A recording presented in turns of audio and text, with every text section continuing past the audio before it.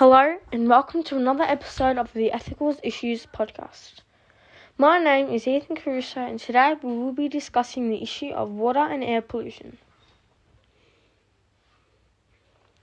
This is a global issue because the pollution affects the environment and humans from the pollutants in the air and water.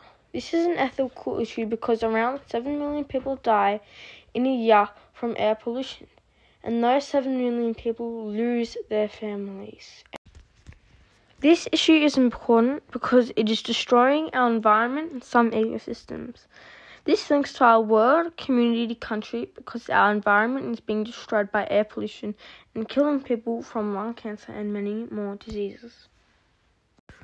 What have people been doing to reduce air pollution? Well, people have been walking to work or riding their bikes instead of taking transport like cars, trains, or trams.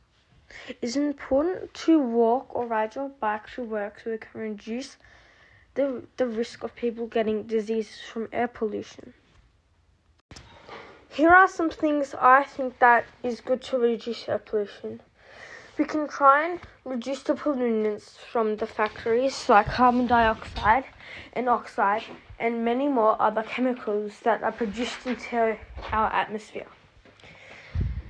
And make cars not produce air pollution or other transport like pollution free.